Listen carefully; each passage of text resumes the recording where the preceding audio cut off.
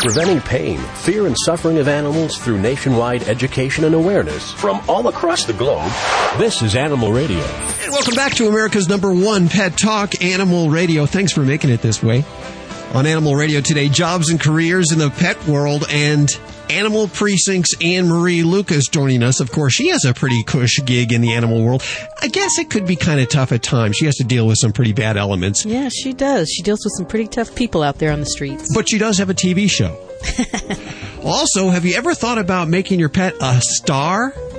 Like a movie star? I have a talented cat. Why not? Everyone thinks they have a talented pet. We'll find out if yours even has a chance to be in the movies. Hollywood Paws joining us. They'll tell us the criteria. Also, we're giving away a 2-night stay for you, a friend, and your furry friend to Santa Barbara's Fess Parker Doubletree Resort in Santa Barbara, California. God, that's right on the beach, isn't it? Doesn't get any better than that. It doesn't really. Also today, a dog born with a heart-shaped mark on the side. Yes, I'm actually looking at a picture, ladies and gentlemen. I'm going to hold this up to the microphone so you can see this. This dog was born, I guess, in Japan with a heart shape on the side of it. It doesn't look Photoshopped to me, but we'll find out all the details. Small horses, pygmy goats, and your calls all today. 1-866-405-8405. Hi, who's this? This is Maureen from Reading. From Reading, Pennsylvania? Yes. Listening on WEEU. How are you doing, Maureen? I'm good. How are you? Splendid. What can we do for you today? I'm calling to request a copy of the book, Why Don't Woodpeckers Get Headaches? Oh, yes. That's Mike O'Connor. And boy, we have a lot of books on the show. This guy is getting quite a response. He's a funny guy, and he's got a great book. And you know what? I believe, Judy, you just got a shipment of a couple more in. I had to ask him for another shipment. They went like hotcakes. Okay. Well, we definitely have that for you. Are you a big bird fan? Yes, I'm a big bird fan, and I'm also a big dog fan. In fact, I can tell you that you sent me one of your breakfast bowls. Oh, that was from Super Zoo last year. Yeah. Yes. And my border collie, she used to just wolf that food down, and now she's taking her time. Once in a blue moon, she still might stop and breathe real heavy, but most of the time I don't even have to worry about watching her anymore when she's eating. Oh, really? So it really does work very well, yes, I guess. Yes, it most certainly does. Yes, it does. I really am happy for it. Thank you very much. For those listeners that don't know what that is, it's like a bowl, and inside the bowl there's some indentations with plastic. It's sort of like a Lego, I believe I described it as before. It reminds you of like little columns, like maybe columns of maybe about an inch and a quarter wide or an inch and a half wide. There's about 6 or 7 of those columns. So it's almost like a maze for the dog to get through their food. So it slows them down, is essentially. That's exactly what it does. Absolutely. So if you have a fast-eating dog, you might want to check out the Breakfast Bowl. And, of course, that was Super Zoo last year. Now, coming up next week, we're broadcasting live again from Las Vegas, the Mandalay Bay Convention Center, for the new pet product special. We'll have more stuff. Everything that we're going to have on the air next week, we're giving away, just like we gave the Breakfast Bowl to Maureen last year. So you got to be listening, Maureen. There's going to be more stuff coming up next week. Sounds good. I'll be on. I'll be listening for it. Thanks so much. Hold on one second. Okay, thank you. Oh, I love doing this every year. We talk about the great jobs in the animal industry, the pet industry, because there's so much more than just, the veterinarian. That's the give me. And then, of course, that's what I wanted to be when I was 12 years old and ended up doing this somehow. But one of the businesses that's really taking off right now is pet sitting. And, in fact, there's several companies that have gotten together to create franchises. Jamie Deason. Hi, Jamie. Yes. How are you doing today? I'm good. How are you, Hal? Very well. We're calling you in Silver Spring, Maryland, where you have purchased and are starting a Fetch pet sitting franchise. Is that correct? That is absolutely correct. We started in mid-June of this year. What did you do before this? I was actually in the field of education for 14 years. Okay. What Teaching? a big difference. Yeah. Well, somewhat. I mean, kids and pets, a lot of people think of their pets as their kids, so. I guess so. So you decided to just make it a life change? A little bit. I mean, my husband and I are recently married, and we were both in the field of education. We were kind of working opposite schedules almost, so we never really got to see each other. So I wanted to look for something that I could do from home. Also, still dealing with people, because obviously, pets all have owners. It was very interesting to me to start my own business, and I also had such problem finding good, reliable pet care for my own pets. Does it pay well? Does it pay the rent? Are you getting a clientele? I guess that's the biggest question we hear on the phones. Right. I think that it depends on kind of where you're located. I'm obviously in a suburb of Washington, D.C., so there's a lot of people out here who have pets. There's a lot of people who travel into the city to work, and so they're working long hours, and they need somebody to watch their pets, to walk their dogs. They're traveling a lot, things like that. So I've been very happy with where I am right now, being only in just over my third month, and people are amazed at how many clients I have and how many sitters I have and things like that. Fetch is the name of the franchise. It was started in 2002 by a gentleman named Paul Mann. For kind of the same reasons that I started mine. He had a problem kind of finding good, reliable care for his pets, so he started his own business, and then in 2004 he started offering it up as a franchise. Now, why would you pick it up as a franchise instead of doing this on your own? What are the advantages of a franchise? Oh, there's a lot of them. Again, my background isn't business. My background is education and dealing with people, kind of. So I really, I was very interested in doing this, but I knew I would need some support and some help. And that's, everything that Fetch has offered me.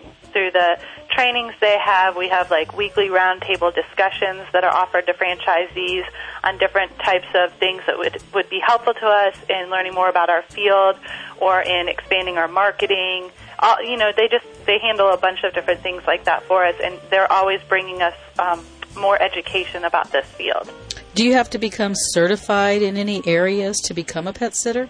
You do not have to become certified. No, a lot of sitters choose to do like American Red Cross, pet dog or cat, pet first aid or CPR, things like that, which is great. I'm definitely starting to do that with my sitters as well. But as far as any certification, no. Mm-hmm.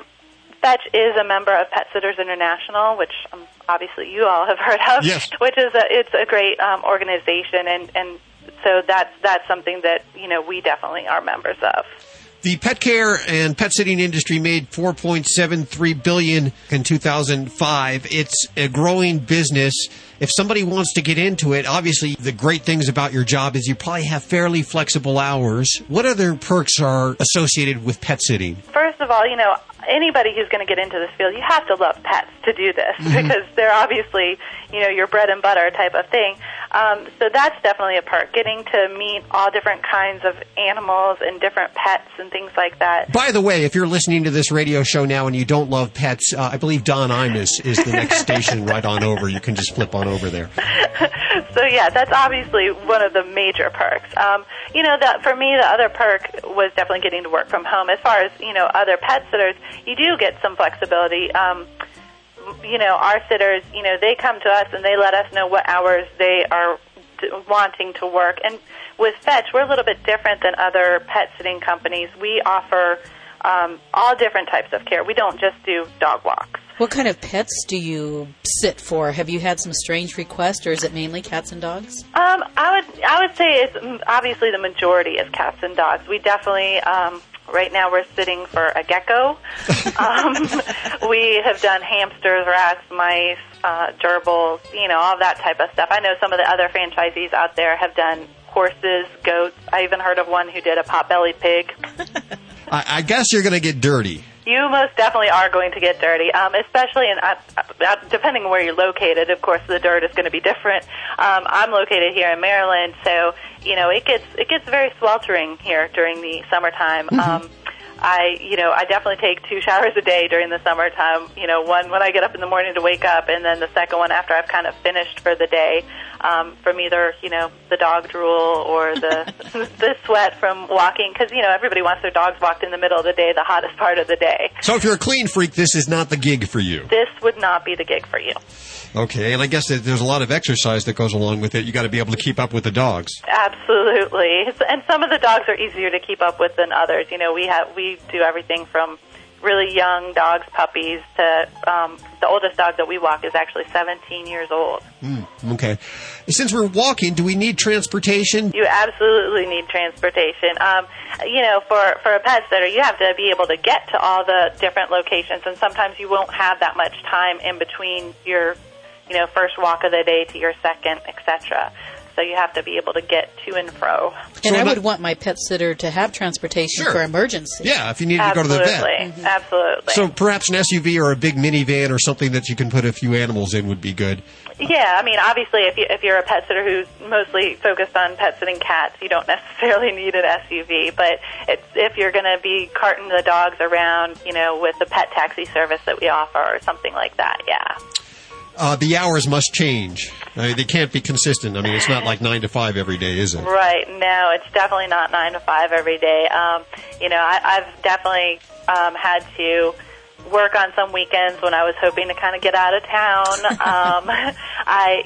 My husband, he no longer allows, he's never allowed it, but he's very upset if I bring the phone to dinner. But I do, as the owner of the business, I am trying to be available 24/7, both to my clients and especially to my sitters in case anything were to go wrong. Well, I think the thing to understand here is that your business is going to come when other people go on vacation.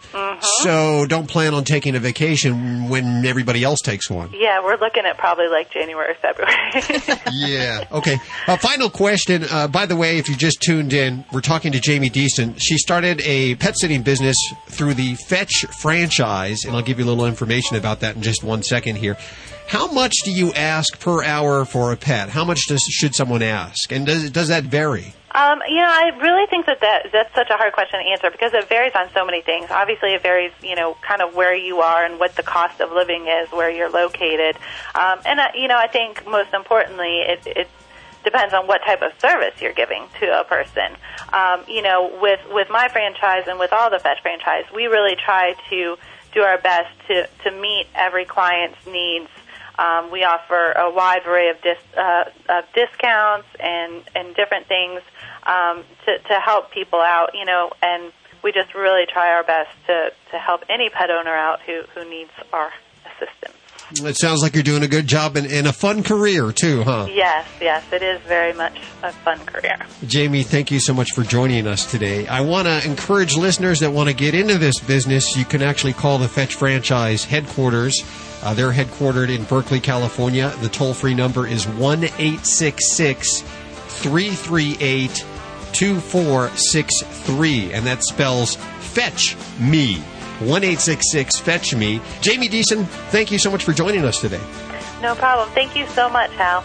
Hi, this is Jamie Farr, and you're listening to the Animal Radio Network. And remember to spay and neuter your pets.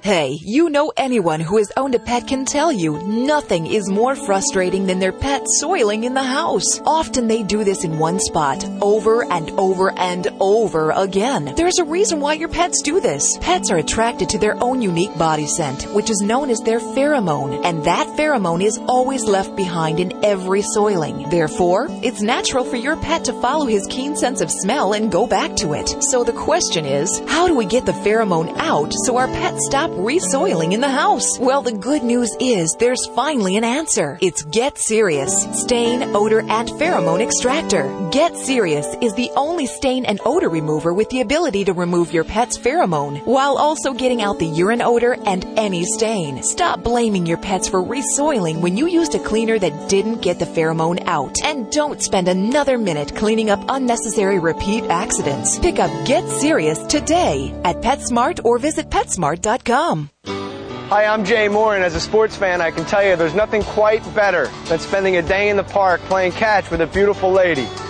Like Shirley, my dog. Listen, adopt a pet. They are the most loyal companions you will ever have.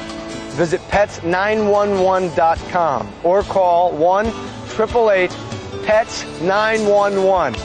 Hooray! For more information, go to pets911.com. Proud to be a partner of Animal Radio. Preventing pain, fear, and suffering of animals through nationwide education and awareness from all across the globe. This is Animal Radio. And from Animal Planet to Animal Precinct, and our friend from the ASPCA, Annemarie Lucas. Hi, Annemarie. How are you doing? I'm I'm good, Hal. How are you? Oh, boy, it's been so long since we've yacked with you. I know. Hi, Judy. Hi, Annemarie.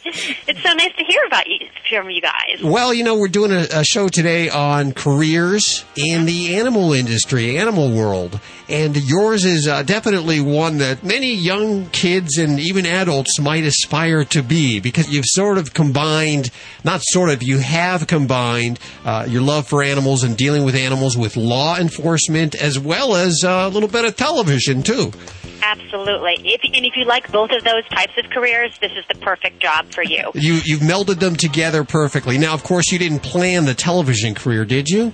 No. Actually, well, when I was a little girl Sure. and throughout college, I actually studied to be an actress, but more stage work, dancing, singing.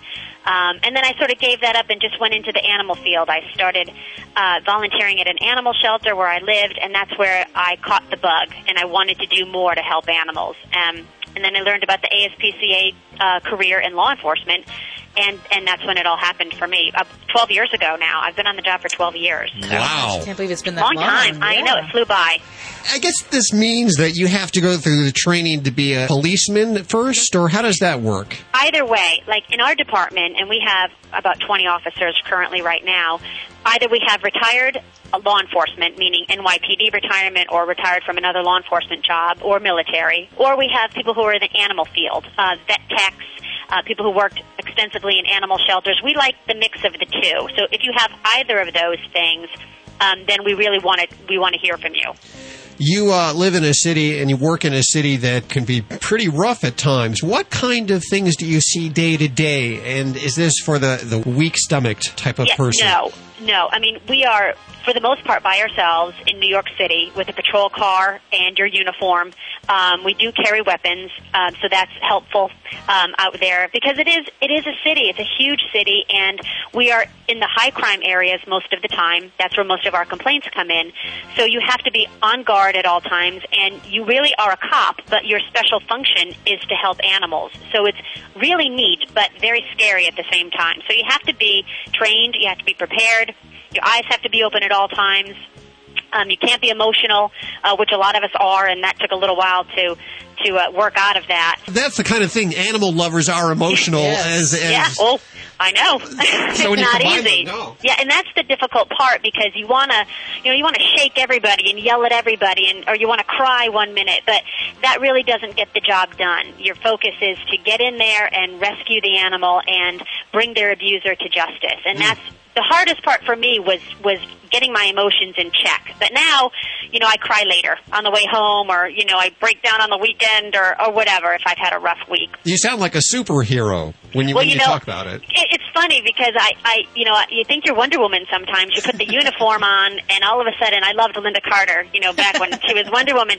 And you feel like that sometimes because you're really, when you put that uniform on, you become a completely different person. It's not me in real life. It's sort of, you take on a persona of this person going out, because you have to. You can't really be yourself. You can't show emotion.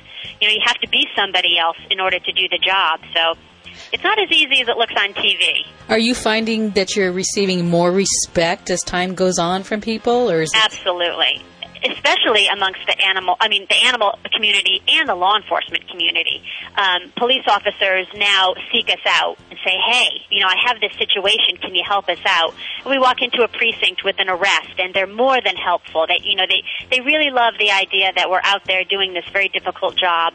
And we actually train a lot of police officers on how to do the job better, because it really is a police department issue. Police departments should be investigating and taking animal cruelty complaints seriously. Well, many years ago, they used to just put them aside, sort of ignore them because they weren't trained in that area. Right, and I think it's a lot like domestic violence and that sort of thing. It wasn't until something horrific happened and someone was held responsible that the laws changed, and police officers then had to take action, and they had to actually, arrest somebody for abuse. It's the same sort of thing. We're getting to the point where police officers should know at this point that if they come across animal cruelty, they have to act, they have to respond, they have to take it seriously, and make an arrest if necessary. We're with Annemarie Lucas, Animal Precinct's Annemarie Lucas. I got to imagine that some days you just want to throw your hands up in the air, but over 12 years, you've been doing this 12 years. Have you seen a change in the way people are treating their animals? Is there more respect coming to the forefront? I would love to say yes, but I think that it's a crime, and it's always going to be a crime that's committed. Unfortunately, there will always be abuse.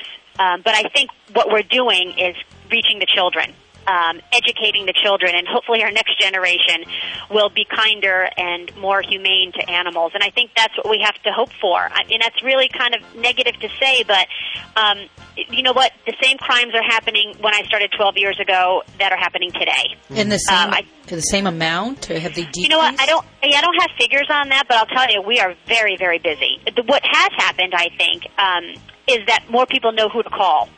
And they know that they can call somebody, and they know what a crime is now. Seeing Animal Precinct, people realize that you can't starve your animal. You know, you have to provide them with shelter. You have to provide them with medical attention. So those are the positive things that are happening. People are reporting it. People are getting involved in their animal shelters and volunteering and fostering animals, and that's a wonderful thing. And children are learning that it's not okay to hurt animals. Annemarie, Lucas, what advice would you give to someone who wants to pursue a career in humane law enforcement or as an animal control officer, maybe even starting in their own town? What should they do?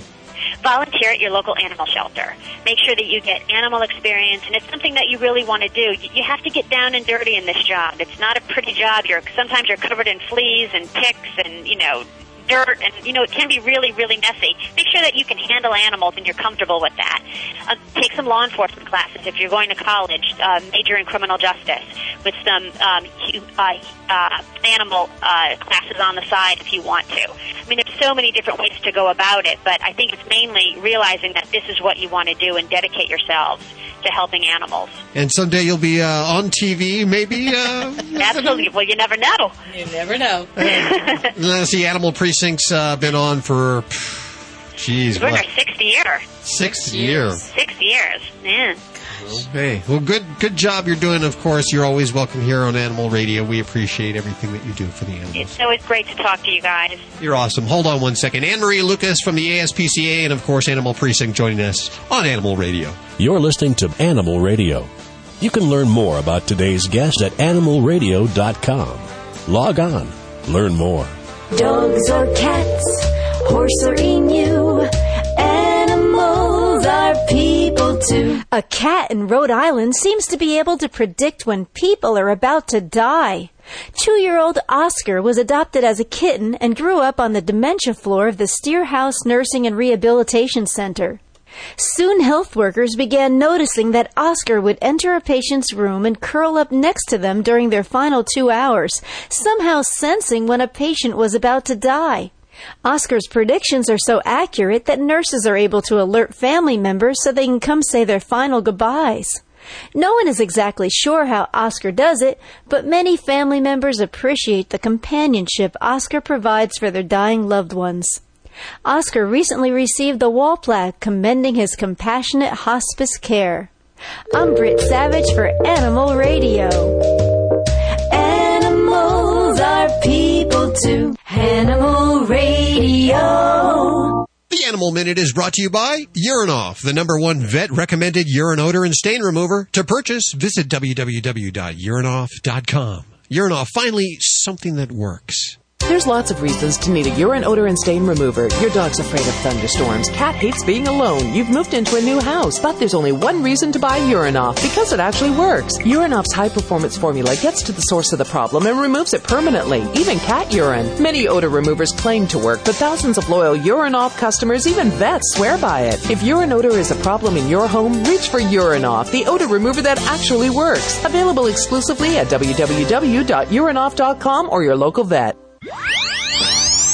Preventing pain, fear, and suffering of animals through nationwide education and awareness from all across the globe. This is Animal Radio. Well, Judy, within 1 hour, a very lucky listener will be on their way to Santa Barbara, California with their furry friend in tow to the Fess Parker Doubletree Resort for 2 nights. That's all right here on Animal Radio. Details on the way. First, let's go to the phones. I need to clear some lines anyway. 1-866-405-8405. Those numbers active all week long. Hi, who's this? Jan. How are you doing, Jan? Hanging in there, babe. Hanging in there. Hanging in there. Where are you calling from? South Lake Tahoe. Listening on KOWL, huh? You bet your booties. Hi, Jan. Hello. Nice to hear your voices. You too. Thank you. So how are you doing today? What's on your mind? Well, Miss Pie Lafitte, she's about a year old, lopso. Uh-huh. And I have,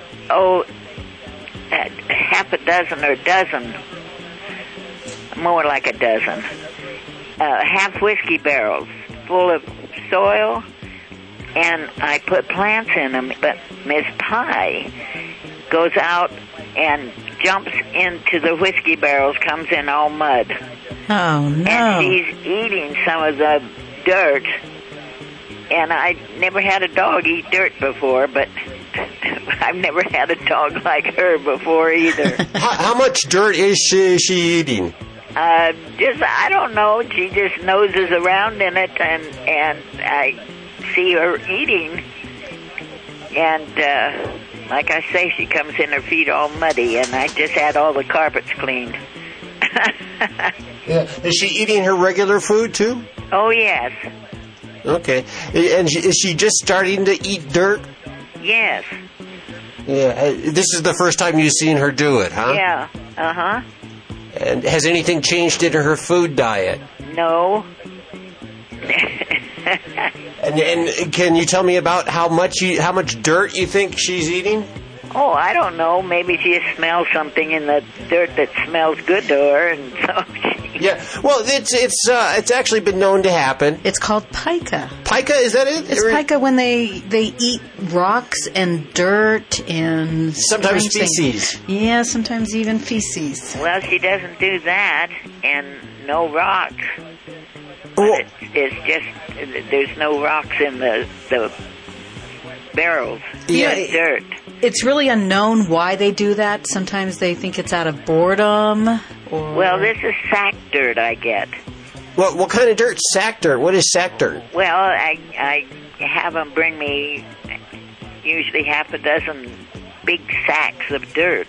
Yeah. It's all sealed off. You know, it's pure, it's better dirt for plants. So there's probably a little bit of fertilizer in it. It's probably, I don't know what they've got in it. Yeah, that probably has a lot to do with it. As long as she's not eating a lot of it, you shouldn't be too concerned. As it does happen, it is fairly common. It is fairly common. There's really no known reason why dogs do this. If she is ingesting a lot of the soil or rocks, she's not. Okay. If it's a small amount, it's really no concern. Okay. Like I said, a lot of dogs do this, but if you feel she's getting a little too much, you might want to take her to the vet and have him check her over and make sure she's okay. Now, as far as dragging the dirt in the house, that's a whole different thing. On her feet. Yeah. Okay, well, you know what? We're going to send you a special package for just calling in for... What was her name again? Miss Pie. Miss Pie. And P-I with a straight line over the I. Yeah. I'm afraid to ask how she got her name. Miss Pie Lafitte. Yeah, Miss Pie Lafitte. We're going to send her a little package for listening to Animal Radio, okay? And she got her name because I'm a nutty gal. Yeah, you sound like a nutty gal, and that's how we prefer them. Yes. Oh, hold on a second. If I couldn't laugh, honey, you might as well dig me a hole. Yeah, absolutely. Well, you know, that's how you get through life. You need to be able to laugh. Hold on a second, Jan, okay? Okay, Cookie. Hi, this is Richard Karn from Home Improvement, and you're listening to Animal Radio. Now remember to spray and neuter your dogs. It's a good idea to spray and neuter your animals. Did you see the paper? They mentioned cloning animals for food. Seriously? I thought cloning was still pretty experimental. It is. Most of the animals die or are born with some sort of health defect. So why is the FDA going to approve it? I don't know. It's upsetting that the FDA seems to be ignoring scientific evidence that animals in cloning suffer. And the FDA says that it won't even label cloned foods. That's outrageous. Yeah, and we could be eating meat or drinking milk from cloned animals and not even know it. Does Is there anything we can do to stop this? You can. Contact the American Anti-Vivisection Society at www.endanimalcloning.org to learn more about the problems with animal cloning and to help keep cloned food off grocery store shelves. Cloning animals for food is not just about food safety. Animal suffering and other ethical issues have been ignored for too long and must be considered. To learn more, visit www.endanimalcloning.org. Just because we can clone animals for food doesn't mean we should. Buddy, don't do that. Don't worry, lots of dogs eat grass. Didn't you hear? Dogs can get worm infections from eggs and larvae in the grass. Those parasites can even infect humans. I know. That's why I give my dog Safeguard K9 dewormer twice a year. It's a safe and easy way to eliminate and prevent the major intestinal worms that infect dogs and to protect my family against infection. Where can I find out more? Just visit www.safeguard.com. That's SAFE-GUARD.com. Preventing pain, fear, and suffering of animals through nationwide education and awareness from all across the globe. This is Animal Radio. You may have wondered where they get those dogs and cats and other animals you see in, TV and the movies. Mm-hmm. There are actually places that you can go that they train your animals for a career in film. Wow. So if let's say you didn't have that kid that you wanted to turn into an actor and then support you for the rest of your life, maybe your animal will. I don't know. I understand it doesn't pay that well. We'll find out. I could be wrong. I don't know. I know nothing about it. We have on the phone with us professional dog and cat trainer from Hollywood Paws, Joel Norton. Hi, Joel. How are you doing? Good. How are you guys? Very good, thank you. Does it pay well? No, not really. When you're just talking about the dog rental fee, it's not very good. It's only about $300 per day for a dog. So a dog would have to work all the time for it to be worth anything, huh? Right. I don't make $300 a day. I think that's pretty good. I don't make $300 a month. That's excellent. These studios, they're looking for dogs that are trained and cats that are trained already, and I assume that's what Hollywood Paws does. Yes, that's right. We do. We help private, pet owners train their dogs, the behaviors that they need to know for movies and television. And what kind of behaviors would these be? Just whatever the director or producer wants? No, well, what we train is we train pretty much everything that we think they would ever need to know on set. Most of the basics. A lot of the behaviors that are required on set are things that most pet owners don't even think about when they're training a dog. Most people, when they get a new dog, they want to first of all housebreak it, and then they want to train it to sit, and to come, and to stay, and those things like that. And those are part of the things that you need to know to go on set. But there's also a lot of other things that people don't realize. Things like marks. Whenever you see a dog that's in a commercial or a TV, walk somewhere and then just stops. It's not just stopping there. There's a thing on the ground called a mark that someone sent the dog to, that it sees and recognizes and knows to stop there and then to wait for the next command. So that's how they get dogs to walk somewhere and sit and lay down and do all these things. You don't see it, but there's something on the ground that's telling the dog to do that. Oh, and so you're training the dog to look for marks? Yeah, that's one thing. Another thing we train is distance work. A lot of people don't realize how far away you have to be from your animal when you start going out on set. The camera's, wherever in the corner, and then, the dog has to be 10 feet away, and, you can't be in the shot, so you need to be at least 15 to 20 feet away from your animal. And it needs to be able to listen to you and listen to what you're saying and not want to come, stand next to you. And, no pet owners, set their dog down and then go outside to the front yard while their dog is still in the house and start asking them to do things. That no one does that. Everyone stands, within 5 feet and starts asking, behaviors or tricks. So. But there's another aspect of your business. You can actually take a person and train them to become a dog trainer. Yeah, that's right. We have always focused on helping people, training our students to be able to train the animals too, to not just take their dog from them and give them back a trained dog and have them have no idea what they're doing.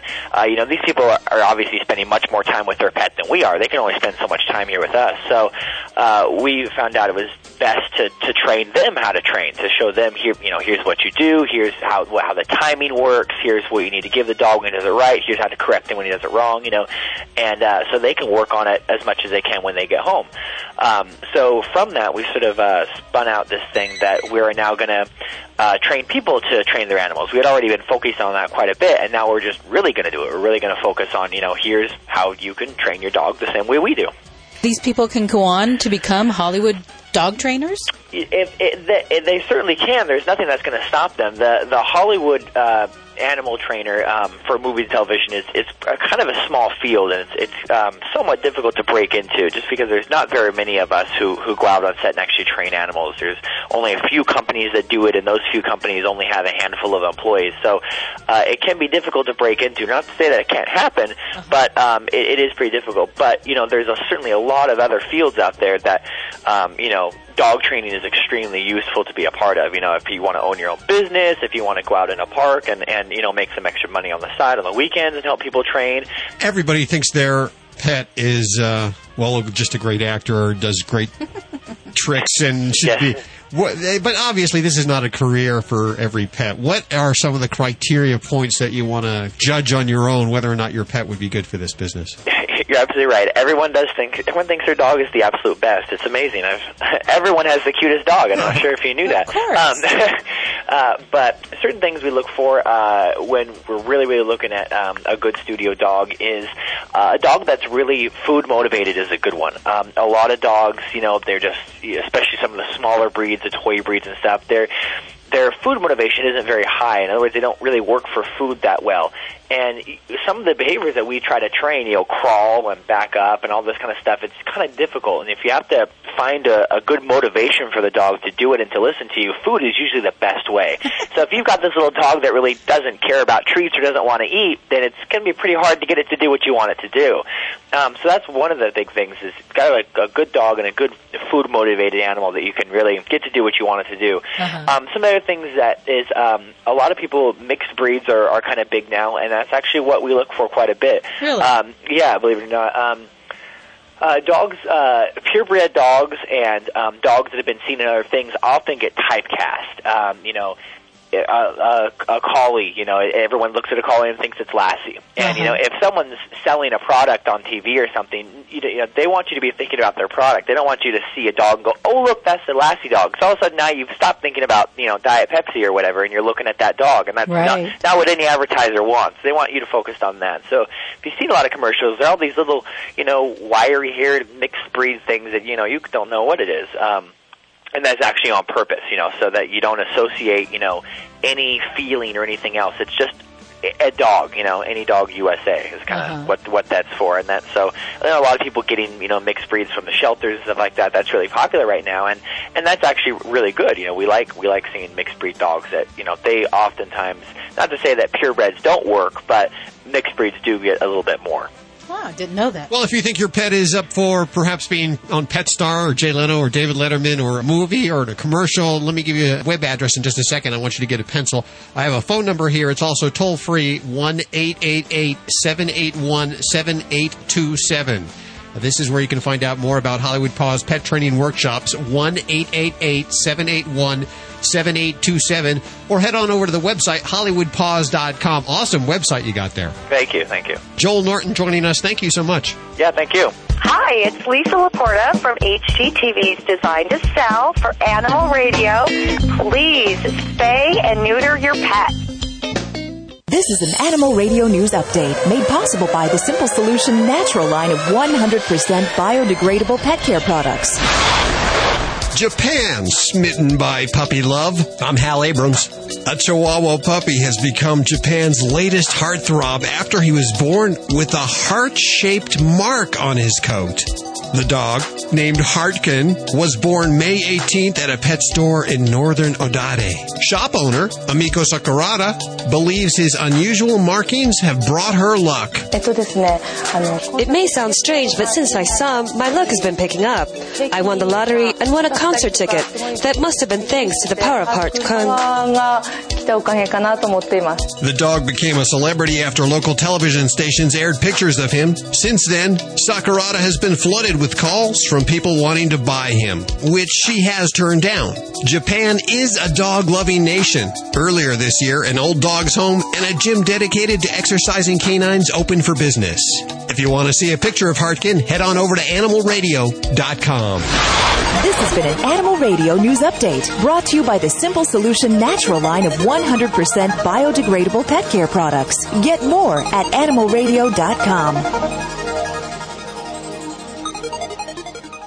Earth-conscious consumers have an eco-friendly choice in pet care. The Simple Solution Natural line of 100% all-natural pet products. 100% biodegradable training pads. Biodegradable even by California's standards. They'll biodegrade faster than an orange peel. Also, Simple Solution Natural Pet Stain and Odor Remover. A great alternative to harsh chemicals found in traditional household cleaners. Simple Solution Natural, based on a way of life. Find Simple Solution at Petco, PetSmart, or your local pet retailer.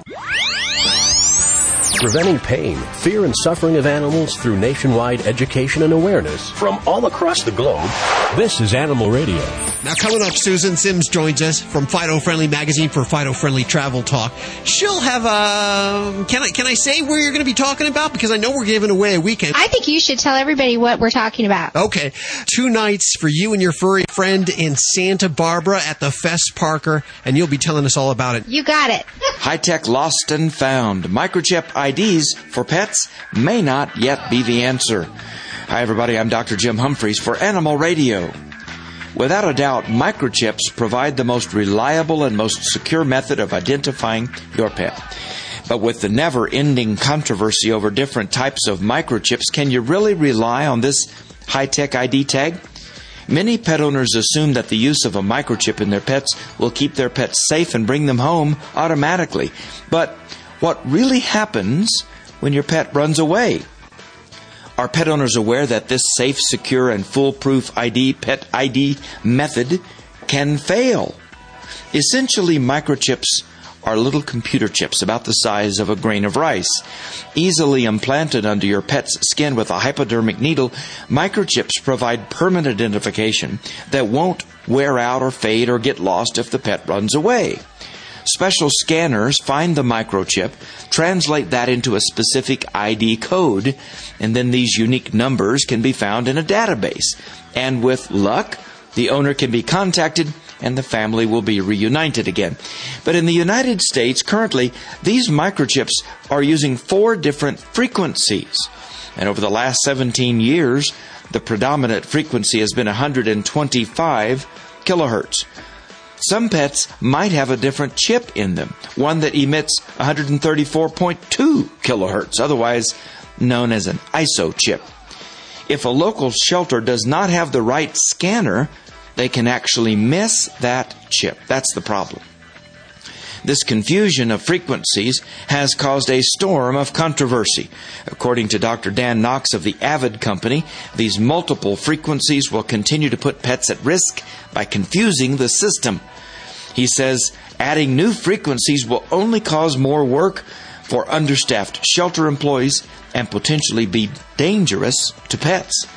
Dr. Knox's concern was validated in 2004 when a young dog was euthanized after a Virginia shelter failed to find that dog was, in fact, microchipped. The dog had been implanted with that ISO chip I told you about, and the shelter could not read it.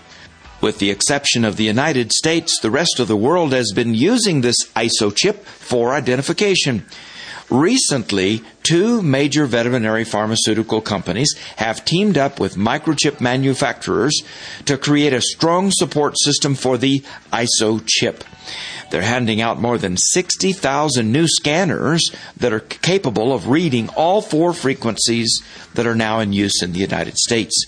Julie Lux of Home Again Pet Recovery System says our first focus is to protect the pet. But the mixed up frequencies are not the only real problem in this new high-tech system. The second major issue is many pets are not properly registered. In fact, Michael Gendreau, the product manager for this ResQ ISO chip, states that less than half of all microchipped pets have been entered accurately into any database. Well, that's a major fault with this system.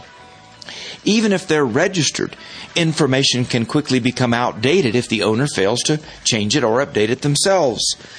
All of the microchip manufacturers agree that veterinarians and shelters must be strongly proactive in finding ways of getting the information into a nationally accessible database. Unfortunately, it appears that many of the registration websites are complicated, often offering multiple services. According to Ralph Johnson, the executive director of the Colorado Veterinary Medical Association, Pet recovery databases should be used solely for the purpose of bringing pets home and not for medical records, access, or even marketing purposes, as is now the case. These problems are obviously overwhelming, and veterinarians are a little concerned. This wonderful technology is simply not ready for prime time, frankly. Old-fashioned methods, such as an ID collar and a tag, should be used along with the microchip until these issues can be resolved, hopefully sooner rather than later. For the Veterinary News Network at myvnn.com, I'm Dr. Jim Humphreys reporting for Animal Radio. And that's all we have for this hour. Remember, there's lots more streaming online 24/7 at animalradio.com. And, of course, we want to thank our friend Annemarie Lucas from the ASPCA and Animal Planet's Animal Precinct for joining us. You can hear us on your cell phone. Text ANIMAL to 27627. Listen to Animal Radio anytime you want. And remember, if you get a pet, please spay or neuter. And if it happens to be a cat, don't declaw. And always adopt from your local shelter. I'm Hal Abrams. I'm Judy Francis. We'll see you next week for more Animal Radio right here on this fine station. Have a great week. Bye-bye. This is Animal Radio Network.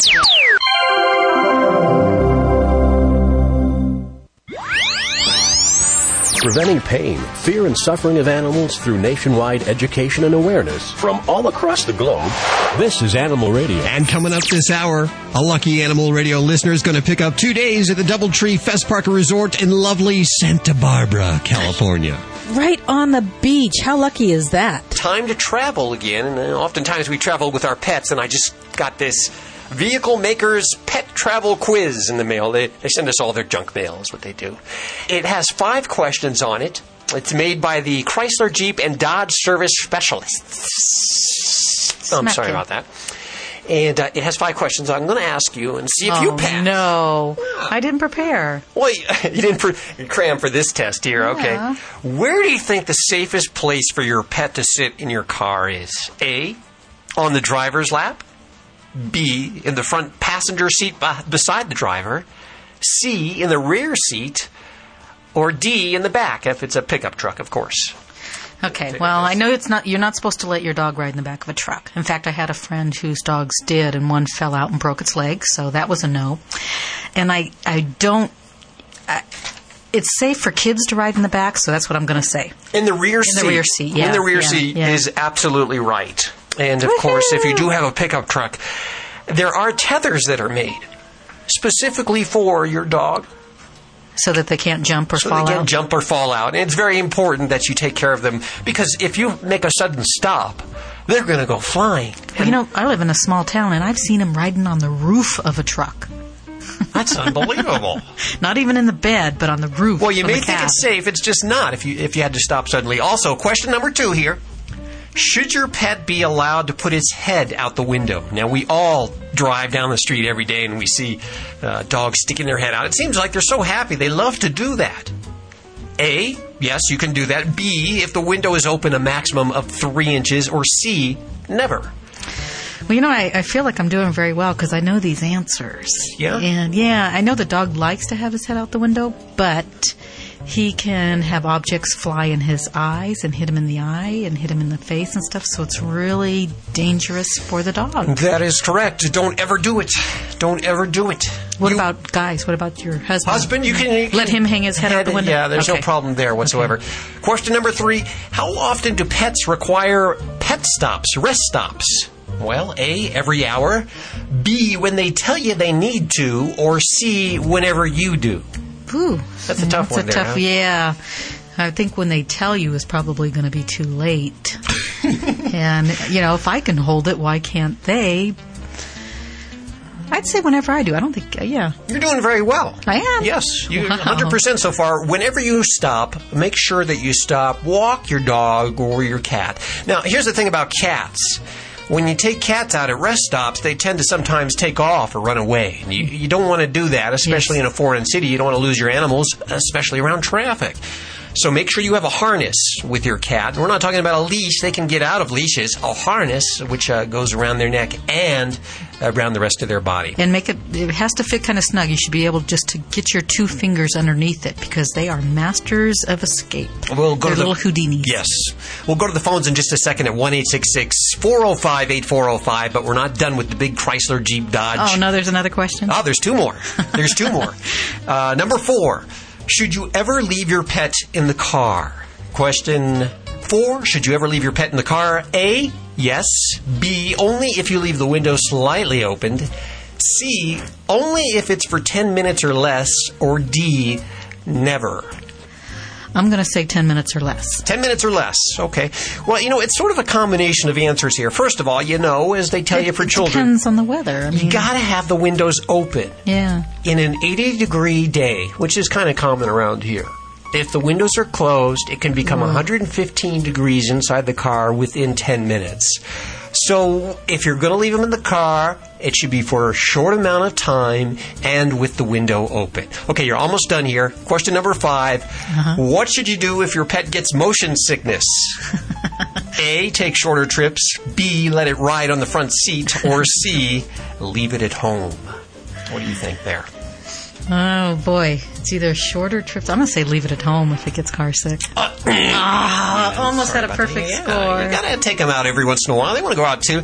Actually, for motion sickness, the best thing to do is to take shorter trips, and that actually minimizes stress for the animals. I'm surprised it didn't mention giving it Dramamine or some kind of medication. Isn't there medication for dogs? There may be. Sickness? I don't know. We'll have to find out. We'll have to check into that. I'll do some research right now. Later. I'll do it later. Let's go to the phones. 1-866-405-8405. Hi, who's this? Hi, this is Jan in San Francisco. Hi, Jan. How you doing? Doing fine today, thanks. What's the weather like there? Gorgeous. We've had a lot of rain in the last few days, but now there's blue sky with just a few clouds. Well, that's San Francisco day. Typically San Francisco, yes. Let's see, what time is it? How many hours did it take us to get there? A very beautiful city. What can we do for you today?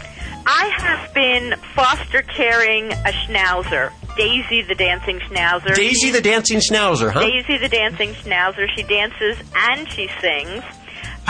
Daisy is originally from the Nashville, Tennessee area. Yes. And I have been watching her for the past 8 months for a friend who could not. And now it's time to return Daisy to her daddy. And I don't want to fly. I feel like taking a road trip. But I know that it may be hard to find places to stay with the dog.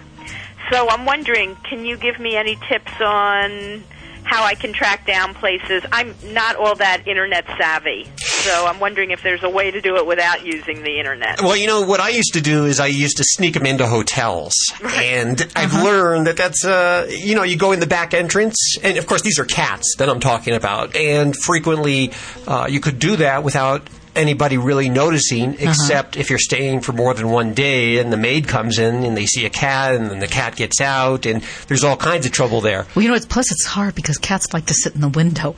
Yes. So you've got they want to look out. Yeah, your cat's sitting in the window of the hotel. It's, kind of a giveaway. Yeah, well, there are books that tell you about this. I happen to have one right over here. We actually have a bunch of these, and I'll send you one. It's called The Mobile. It's actually from Mobile, the gas company. They have a book called On the Road with Your Pet. Excellent. Yeah, and they list hotels that are pet friendly and that will allow your animals to be guests. And I got to say, it within the last couple of years, hotels are really opening up to this. There's a lot of hotels out there nowadays. Some hotels, they'll put you in the, they have less desirable rooms, and they call those the pet-friendly rooms. But there are some actual hotels that cater to animals. One we know of is the Kimpton chain. Yes. Which we just spoke to Stephen Panetti. And they actually... kind of fun. They actually have kits for all the animals when they check in, and treats and doggy beds and all kinds of stuff. Everything. And I bet they're listed in here. So we'll send you one of the On the Road with Your Pet. Now, how do you feel about leaving this animal that you fostered for so long? It's tough. I've fallen in love with her. I'm usually a big dog kind of person, but I found that schnauzers are very smart, very loyal and loving, and I've fallen in love with this dog. It's going to be very, very hard to part with her. There's going to be tears, huh? I'm afraid so. Well, you know, there's a lot of breed rescues out there. Why don't you look one up, on the internet, or maybe have a friend help you and find one of your own that needs a home? You know, I may, but I've had dogs in the past, and I know how much they demand to be well taken care of. Mm-hmm. So I need to be totally into it, and I actually have some cats now, and when they pass on, before I get another pet, I'm going to do some traveling, and then I'll be ready to have a dog again. And yes, I'll go to one of these breed rescues. I've been hearing great things about them. There's one in Marin County for Old English sheepdogs, and I hear there's one in San Jose for schnauzers, and I will definitely check them out. They're my two favorite breeds. Well, you know, I like to hear that these days. When people say they aren't going to get a pet, they're being considerate because they don't have the time to devote. Yeah, a lot of people are not getting pets because of that reason, and that's good. It's good. A dog is like a kid, but it never grows up and becomes independent. Well, then it's like a husband. Exactly. You have to be prepared to exercise it 3 times a day, and at least one of those has to be a really long walk. And you have to take care of it and take it with you. And if you're not going to, you have to make sure someone's there to do the things that you would do if you were home. Now, wait a minute. Are we talking about husbands or dogs? I'm getting confused. They're very similar, huh? San Francisco actually was the first major no-kill city in our country. And the SPCA up there has done a wonderful job. I've actually visited the SPCA in San Francisco, and I remember it was like hotel suites for these cats. They had TVs. I wouldn't want to leave if I was a cat. I would want to stay there. But as far as I know, they've done very well in keeping animals alive. It's a great SPCA. And you're talking about Maddie's condominiums for dogs and cats. Yes. That was a schnauzer owned by a local couple who left a lot of money to the SPCA in memory of Maddie when she passed on. But in the beginning, when they had those condominiums and suites, they were allowing homeless people to sleep there at night to kind of acclimate the cats and dogs to having people around. Oh, wow. Yeah, but that experiment kind of fell by the wayside after a while. But it showed the liberalness and the progressiveness of San Francisco's heart to try to do something that for the homeless and the animals here. It's a good city. It ranks up there with Boulder and Austin, Texas, as far as loving their animals and taking care of their animals. We appreciate your call. We're going to send you one of these books. Let us know how it goes. I'll tell you, I so many times have tried to foster cats. They do not make it out of my house. I'm sorry. I fall too much in love. I cannot let them go.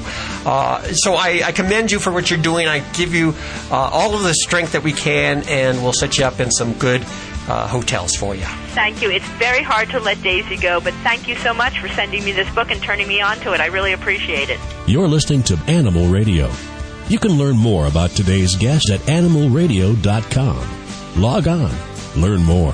Hi, this is Rue McClanahan on Animal Radio. Spay and neuter your pets. Do you know what you're serving for dinner tonight?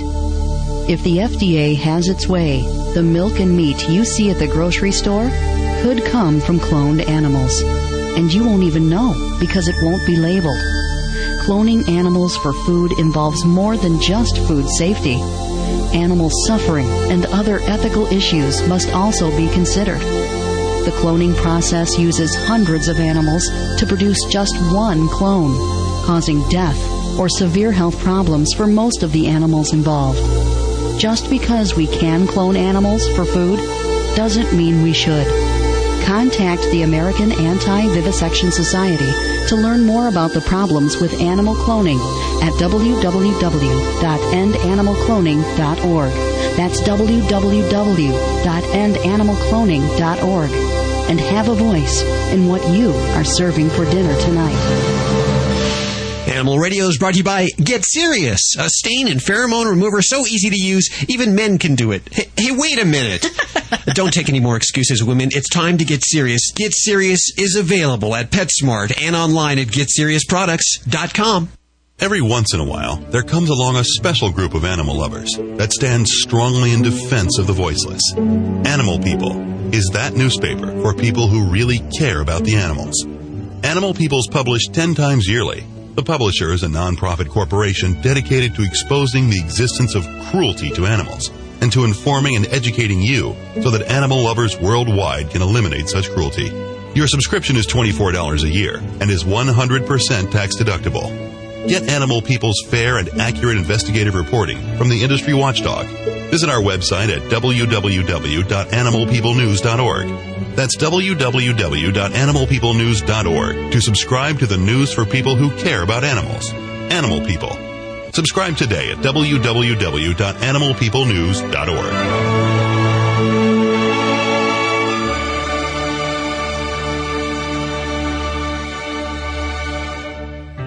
Every year, there are millions of pets in animal shelters across the country just waiting for a loving home. I'm Mike Farrell with a very simple message. If you're thinking of getting a pet, please adopt. To easily locate your closest place to adopt, call Pets 911 toll-free at 1-888-PETS-911. It's easy, it's free, and it gives a pet a second chance at life. Together, we can ensure a better future for our pets. For adoptable pet listings in your community, go to pets911.com. Pets 911, proud to be partnered with Animal Radio. Fido Friendly Travel Talk brought to you by The Honest Kitchen, pet food with passion and principles, offering people food formulated for pets. Check out www.thehonestkitchen.com. Fido Friendly Magazine. Perhaps you can do without it, but for kibble's sake, think of your dog. At last, a voice for us traveling canines. Until now, few have taken mobile pooches seriously. After all, who appreciates warm shelter and a comfy bed more than a dog? Fido Friendly, the travel magazine for you and your dog. A quarterly guide to Fido-friendly accommodations in the United States and Canada. Because if Fido ain't happy, ain't nobody happy. Subscribe at FidoFriendly.com. Your dog will thank you. Woof. Hi, this is Bob Barker, listening to Animal Radio. Help control the pet population. Have your pets spayed or neutered. Preventing pain, fear, and suffering of animals through nationwide education and awareness from all across the globe. This is Animal Radio. Hey everybody, this is Susan Sims with Fido Friendly Travel Talk on Animal Radio, and I hope you listeners have had a great summer and lots of travel experiences with Fido. And one of my favorite vacation spots is Santa Barbara, California, and we always stay at the wonderful, fabulous Fess Parker Doubletree Resort. And in just a couple of minutes, we're going to be giving away 2 nights at the fabulous Fess Parker Doubletree Resort for 2 people and your furry friend. I have Beth Olson on the line. She's Director of Marketing. And hey, Beth, how are you? Hi, Susan. It's another gorgeous day up here in Santa Barbara. That was my first question. It's always beautiful there, isn't it? Well, we like to believe so. Even on our foggy days, there's always a silver lining that it's a nice, cool day to take your dog for a long hike, so we're okay with that. Well, you know, the first time that we went there, we had our directors of marketing. We like to call them. They're actually 2 hooligans that go by Maddie and Zoe, and it was our first review in Santa Barbara, and we walked into this gorgeous, beautiful lobby, and I just was crossing my fingers that they wouldn't embarrass us, but they behaved like 2 little ladies, and everybody just made over them like they were celebrities. Well, one of the nice things about this resort, and I have a lab of my own, and I travel extensively with him, and we all know as dog owners that some hotels claim to be pet-friendly, but you still feel awkward walking into the lobby with your dog. The opposite is true here. You can bring your dog into the lobby, and the bellman's going to give you a hug, and the front desk is going to give you a dog treat, and everybody will say, oh, who's this beautiful boy or girl? I mean, it really is a true definition of a pet-friendly resort. Oh, it is, and you know, we were delighted. We got warm cookies, but our pets, received cookies too. Well, we have a partnership with Buddy Biscuits. It's a local dog. They're all natural dog treats, and they're made up in San Luis Obispo, California. Cloud Star is the actual company name, and they provide us with Buddy Biscuits. And then we recently got some logo tennis balls, so every canine guest gets a tennis ball when he checks in, so he or she can go and romp around with that. And then, of course, a copy of Fido Friendly Magazine.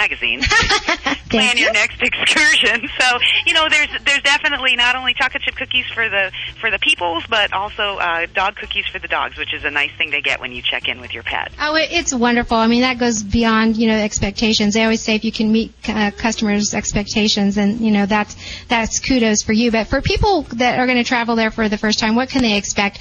Maybe you could talk a little bit about any kind of pet fee or policy or any kind of amenities that they would be able to have beyond the cookies. My pleasure, Susan. We just mentioned the welcome gift that each dog gets upon arrival. There is a $40 one-time pet fee, but that's, like I said, it's a one-time. So even if you're staying for 5 days or 4 days or 10 days, it's just a one-time fee. It is non-refundable, but it covers some additional deep cleaning that we do. That's exceptional. I'm kind of bowled over by that, really, because today in today's climate, it seems like we'll stay somewhere in it's $25 per day per pet. I've had that happen. I've also had $100 non-refundable as a very common pet fee. As I said, I travel a lot with my dog, so and I don't care. You can't put a price on love. I'll take him anywhere. But I think that exactly. The $40 really is it really just covers our cost of additional shampooing and that type of thing that goes on in those pet rooms. But one of the nice things about this property is first of all the fact that it's on a 22-acre landscaped ground, so you've got lots of grass and you've got lots of areas to walk your dog, and all of your rooms have either a balcony or a patio, which as dog owners we know how nice that is, to be able to just sort of open the door and get some fresh air and let your pup go outside without having to get in an elevator and go somewhere. Oh, exactly. I know when we stayed, we were away from the main hotel, and it was almost like a little casita, and it was facing the ocean, and that had a little patio with a sliding door. So once we got inside the room, then there was a door that led out to a small patio, so it was easy to take the girls in and out that way. It really makes life so much easier. If anyone on the air has ever stayed in a high-rise hotel with their pet, they can certainly appreciate the benefit of having a balcony or a patio to use. All right, and ours really they don't really care for elevators. We've found that out numerous times, so that's really fun. But if let's say everyone had an excursion and Fido couldn't come, do you offer pet sitting, or do you have someone there that can help assist in getting something like that arranged? We have a local company called Paws over Santa Barbara, PAWS. Very, very reputable, very sweet people, and we recommend that our guests utilize their services while we're here. We don't have on-staff pet sitting, but Paws over Santa Barbara is extremely responsive, whether it be just dog walking or dog sitting or whatever your needs may be. That's important, and I think that's just another amenity that people can expect when they come out to see you. And I know you're located across the beach, and that doesn't happen to allow dogs there, but don't you have a nearby beach where it's actually leash-free, where you can take your dog? Butterfly Beach is our closest, I would say, walking distance. I mean, if you're walking your dog anyways, it would be considered walking distance.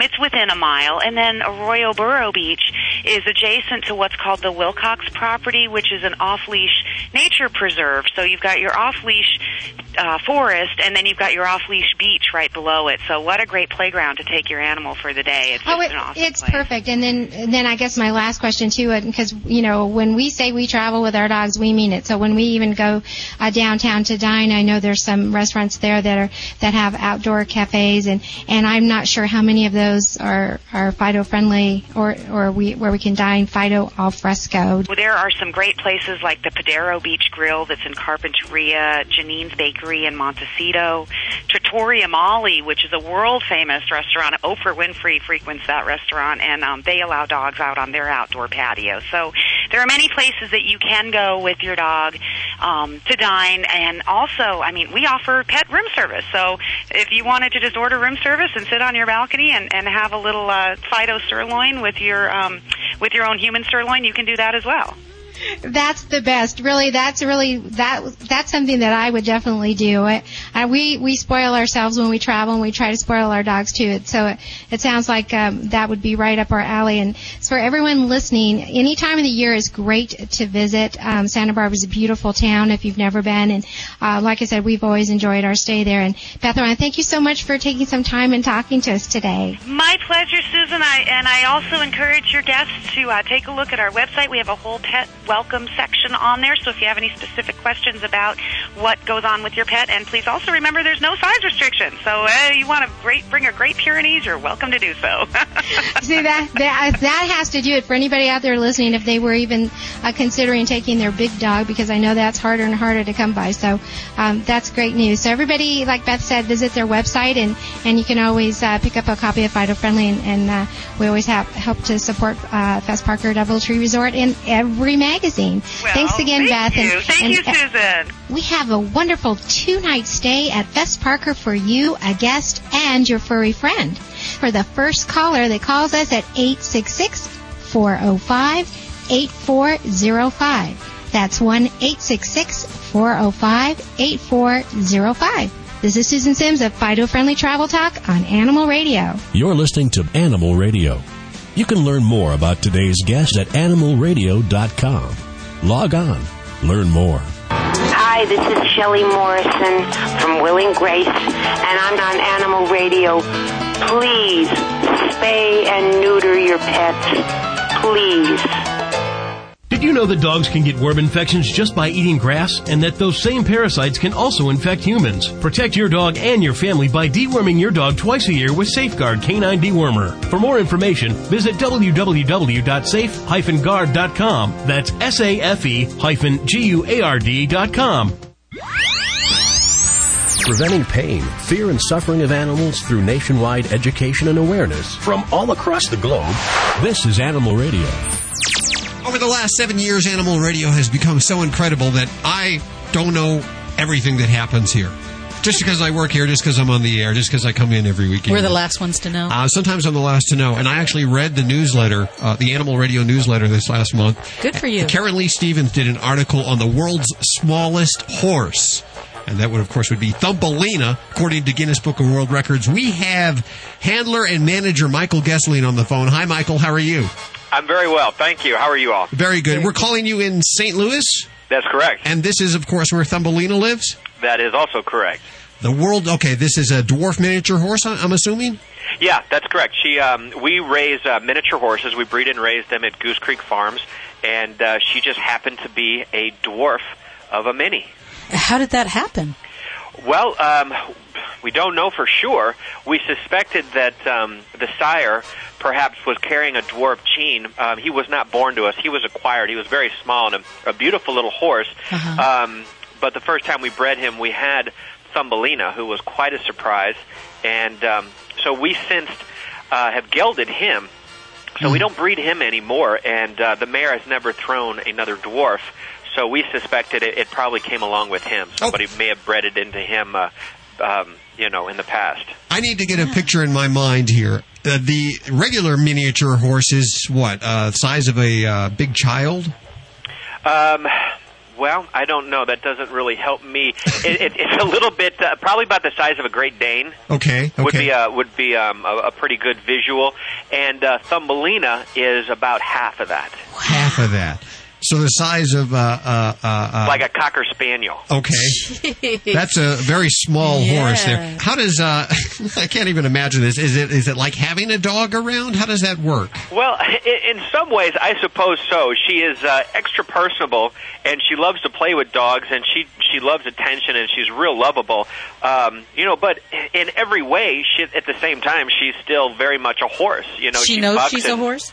I think so. In fact, I think she thinks she's actually probably the biggest horse in the world because somehow she ended up being the boss of the entire farm. We have a herd of 50 minis, and they all bend to her will. It's hysterical to see, but she is the boss. How old is she? She just turned 6, May 1st. What is their lifespan? Is it the span of a normal horse? Well, miniatures are, have the regular lifespan of a horse. So, 20 to even 35 years. Now, dwarf minis are an exception, and they tend not to. In fact, most of them tend to be very sickly and don't do well at all. And if they do survive, it's, maybe a month or a year or two.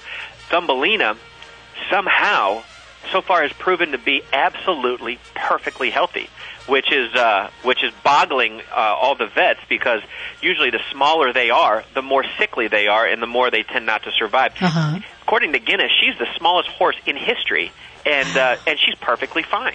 I've seen a picture, we'll put it up on our website, of a woman actually holding her, cradling her like a baby. That's my mom. In her arms. Yeah, that's my mom. Oh, she must be very proud. 58 pounds, I guess, is the last weigh-in. 57, 58. And she sleeps in a doghouse instead of a horse stall. She does, and that goes back to her being so bossy. Even when she was about 6, 7 months old, she apparently didn't like her stall. I guess she thought it was too big. She kicked the dog out of the doghouse and moved in. So it was very funny. We had to get the dog another doghouse because she was not coming out until that dog went away. So she gets what she wants. Well, Thumbelina, the world's smallest horse, is using her celebrity cash for good, isn't she? Well, yeah. We have decided that to sort of devote Thumbelina and her life to children, particularly children in need. So sick, needy, troubled, disabled kids around the country, Thumbelina is entirely devoted to them. And in fact, she is touring the country right now on the Thumbelina Children's Tour. She is visiting kids in hospitals and shelters and group homes and therapeutic riding centers across the country, all 48 continental states. And so far this year, she has logged in 26,000 miles in the last 4 months. And I think we just hit 40 states, so we've only got 8 more to go. How does she travel? Does she travel first class? She does. She has the Thumbie-mobile. She's got her own. She's got her own RV that was converted. So the back bedroom compartment is all hers. It's essentially her stable, and we have ramp that loads in from either side in the back. And she's got her doghouse and her bedding and her provisions and grooming supplies, and she's in her own air conditioner and air conditioning unit as well. So yeah, she travels well. And fortunately, she has held up beautifully. I have to say, I'm exhausted after 48 states, and she is raring to go. So she's quite remarkable. What is the reaction from children when they see her? Do they realize, this is a horse, but horses are usually much larger? Do they understand that this is a miniature horse? Well, that's really the best part of it. Thumbelina is the reaction that she gets from these kids, because if you keep in mind that these kids are in places that they don't want to be, and they're frightened, and they're not in a good place. They're hurting, and they haven't had a whole lot to smile about. And Thumbelina, every day, many times a day, usually when we're on tour, will go into places like this, and these kids just light up, and the staff and the parents. They just can't believe it. It's really remarkable. In fact, we hear every day that either from the kids or the parents that it was literally the happiest moment of that child's life when Thumbelina came walking in. I don't quite understand fully the that sort of connection, but it's incredible. It really is. It's just something that's amazing to see. You never get used to it. So it definitely is very gratifying. Thumbelina is on tour through November 2007. Check out the website, worldssmallesthorse.com. Pretty easy to remember. Of course, links to everything you've heard on today's show at animalradio.com. Boy, just incredible work that Thumbelina is doing with the kids and raising money for the Thumbelina Charitable Foundation. I'm sure you can learn more also at the website that I just gave out. Yeah, absolutely. And we are, I'll just add, if I may, we are certainly looking for any corporate sponsors that would like to help support us on this tour. It is expensive, and if anybody would like to step up and help Thumbelina fulfill her mission, please contact us at the website. We'd love to talk to anybody. Michael Gesseline, the handler and manager for Thumbelina, thanks for joining us today. Thank you so much. Hold on one second. Animal Radio is brought to you by the American Anti-Vivisection Society. Stop the FDA from allowing milk and meat from cloned animals to be sold in grocery stores. Contact the American Anti-Vivisection Society for information at www.endanimalcloning.org. And from small horses to small goats, joining us, City Councilman Richard Conlon. Hello, Councilman? Yes. I wanted to make sure you were there. You didn't know if I had the right line there. How are you doing today? I'm doing great. How about you? Good. We're calling you in Seattle? Yes. That's where you are, a city councilman, and I see the press release. It's just been delivered to me. You want to make pygmy goats not a farm animal anymore, but a pet?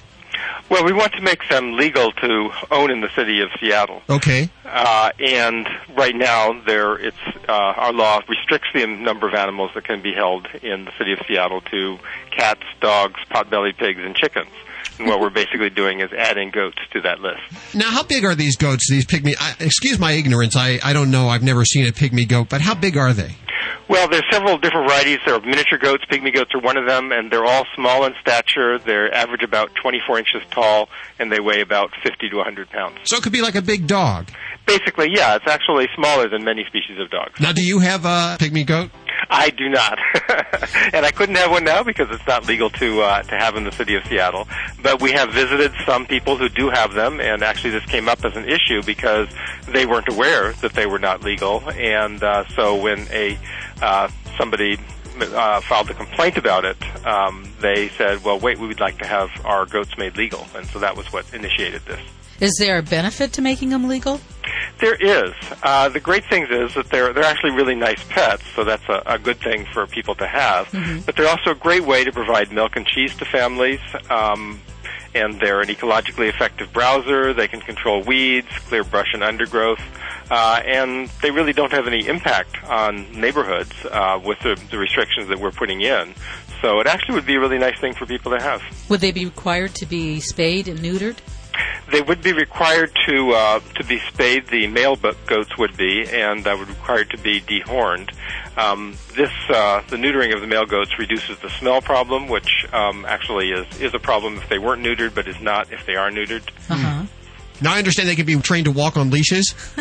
That's what I've heard, but we're not encouraging people to do that.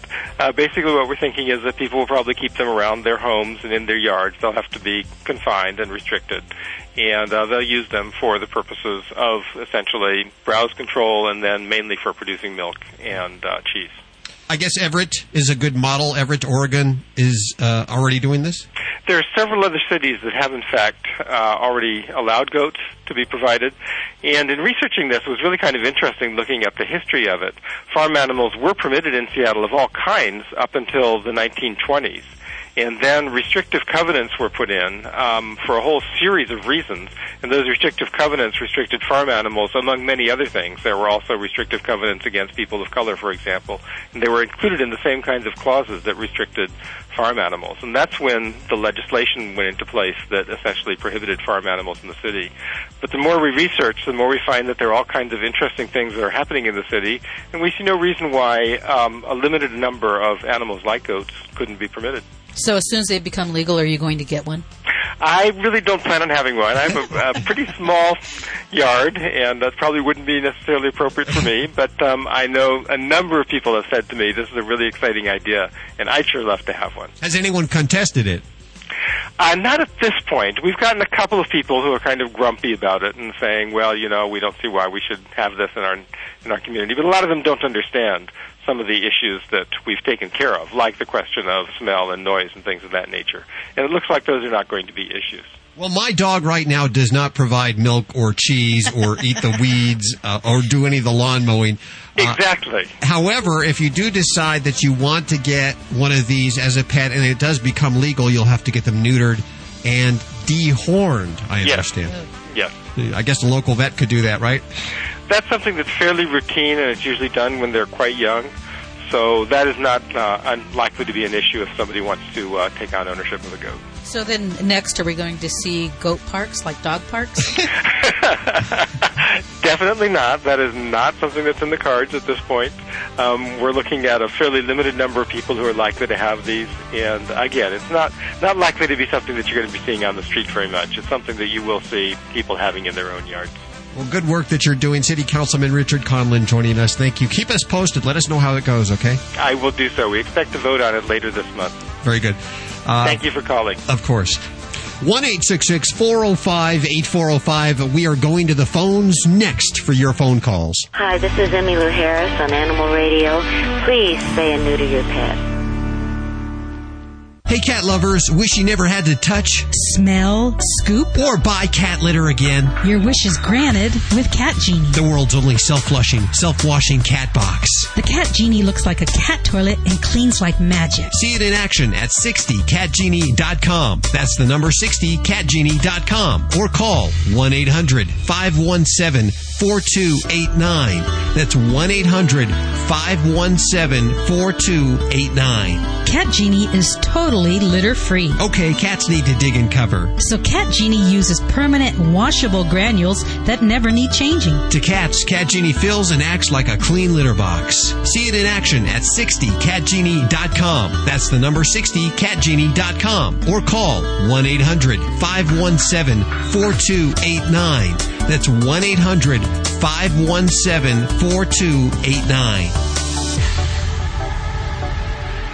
Hey, this is Cesar Milan. When I'm not doing the dog whisper, I'm listening to Animal Radio. Stay balanced. Did you know that dogs can get worm infections just from eating grass, and that those same parasites can also infect humans? Ew, gross. Thank goodness there's a safe and easy way to eliminate and prevent the major worms that infect dogs. Safeguard K9 Dewormer. Just sprinkle it on your dog's food twice a year. And that's it? Yep. For more information, visit www.safe-guard.com. That's SAFE-GUARD.com. It's the best way I know to protect my dog and my family against intestinal worm infections. Preventing pain, fear, and suffering of animals through nationwide education and awareness from all across the globe. This is Animal Radio. I gotta tell you, if you haven't entered the summer end giveaway here at Animal Radio, do it now. All you gotta do is head on over to animalradio.com, fill out a quick entry, and you'll be eligible to win some great prizes from PetMate and Get Serious and some other companies too. We got it going on over there. animalradio.com. 1-866-405-8405. Hi, who's this? Jack. Hey, Jack, how you doing? Good. Where are you calling from, Jack? I'm calling from Rolla, Missouri. Very good. Listening on KTTR. We appreciate it. What can we do for you? Yes, I'm calling. My wife has a cat. We had it for about a year and a half. Uh-huh. And I've been noticing I've been getting allergic to it. Oh, like what kind of reaction? A lot of sneezing. Yeah. Uh-huh. All of a sudden, just recently, or has it been for a year and a half you've been allergic? Oh, recently. Just recently? Sometimes you can have an animal for a while and then start developing, some kind of allergic reaction to it. Just out of the blue, huh? Just out of the blue, yeah.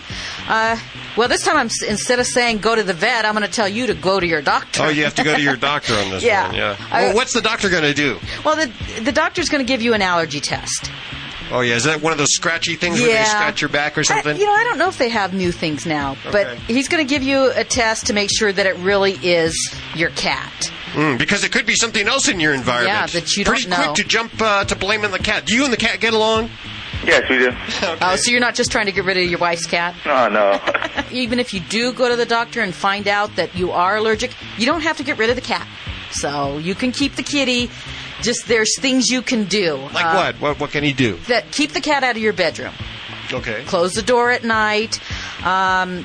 They have all those air filtrators and purifier systems and stuff that you can get. Do those work? They do. If you put one in your bedroom, keep the cat out of there. And sometimes you can just take over-the-counter allergy medicines. Benadryl or something. Yeah, just over-the-counter. You want to keep your house clean. You want to vacuum your house frequently. It's a good excuse to have your wife vacuum more. Well, you can even do it yourself. It doesn't have to be the wife that vacuums. Well, I don't know how to operate these machines. They're too complex, too technical. You want to just basically keep your house clean of hair. So you want to vacuum a lot and empty your vacuum bag. You want to wash your pet. You can wash your cat on a weekly basis. Have the wife wash the pet, yeah. I would imagine. Or you can get some of those wipes. They have wipes now that you can bathe your cat with without actually getting them wet. There's even conditioners and stuff that you can put in your pet's food that might help. Because it's not actually the fur you're allergic to. A lot of times it's just the dander from the saliva. cat. Their saliva. What they do is they lick their fur and then it dries up and flakes off, and that's what a lot of people are allergic to. But go see your doctor so that your doctor can prescribe something for you and to find out really if that's what it is, okay? Yeah. And just, after you're handling your cat, wash your hands and just kind of keep clean and keep your house clean, and you can keep your key. You keep your kitty. Okay, thank you for your help. Jack. Hold on one second. 1-866-405-8405. Cetacean Nation. I'm Jan Sluicer, and we'll go for a catamaran ride off of the South Maui coast to watch whales and dolphins frolic. They know everything out here. I mean, this is their house, this is their neighborhood, and out here they know every boat when it comes out, at what time. They completely understand the traffic patterns around here, and rightfully so, this is their neighborhood. Catamaran Captain Simone, along with co-captain Maureen, have between them about 40 years of experience sailing the high seas around the world, observing intelligent marine mammals.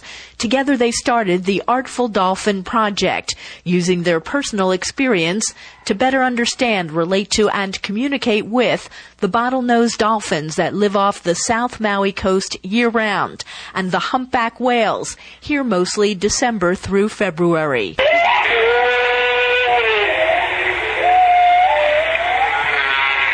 Today, about 20 whales are traveling with us. Simone hangs a hydrophone over the side so that family and friends on board can hear the whales singing underwater. They hear us when we come out. And the sound of your engines, and I drive very, very slow. Just allow them to come from whatever direction they are out here in their neighborhood to come find me. And it's just by being patient. We've been here, 45 minutes probably, listening to the whales, and some whales have gotten closer and closer. And just by showing them that respect, that you're not going to go in and interrupt what they're doing, they get interested in what you're doing, and they become more curious. So pop their heads right out of the water and spy hop and turn and look, or they might come under the boat and lay below it and look up at all of us looking down. 7 years ago when they met, Maureen was grieving for her lost life companion, and Simone was going through a divorce. Out on their boat one day, they met Naya, Hawaiian for dolphin, and her 8-month-old calf. Soon after, the two women heard that Naya's calf was killed when it got tangled in a boat's mooring line. They went to the spot to pay their respects when Naya approached. The dolphin stayed beside the catamaran for about 3 hours, and Maureen says the 3 females bonded in their common grief. Over the years, when Naya hears the catamaran's engine, she comes over, often bringing other dolphins and calves to meet the women. This ride, Maureen spots Naya making a beeline for the boat with her second calf, Prince, and their friend, Patches. The dolphins find us on their own terms. We're not chasing them. We're just out here. And that was a good example today. We were moving along at a pretty good clip, and out of nowhere, they came over really fast to let us know, here we are. For about an hour, the 3 dolphins swim next to the boat, under the boat, and in front of the boat, jumping and frolicking, turning over on their backs to expose their bellies. And then, with a slap of Patch's tail to signify the playdate is over, the 3 are gone. For more information on Maureen and Simone's adventures with the whales and dolphins, check out their website, artfuldolphin.com. Jan Sluicer, Maui. Thank you, Jan. That's all we have time for this week.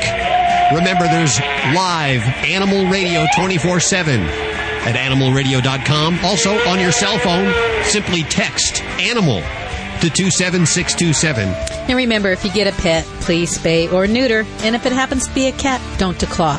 And always adopt from your local shelter. I'm Judy Francis. I'm Hal Abrams. Have a great week. We'll see you next week for more Animal Radio right here on this fine station. Bye-bye. This is Animal Radio Network.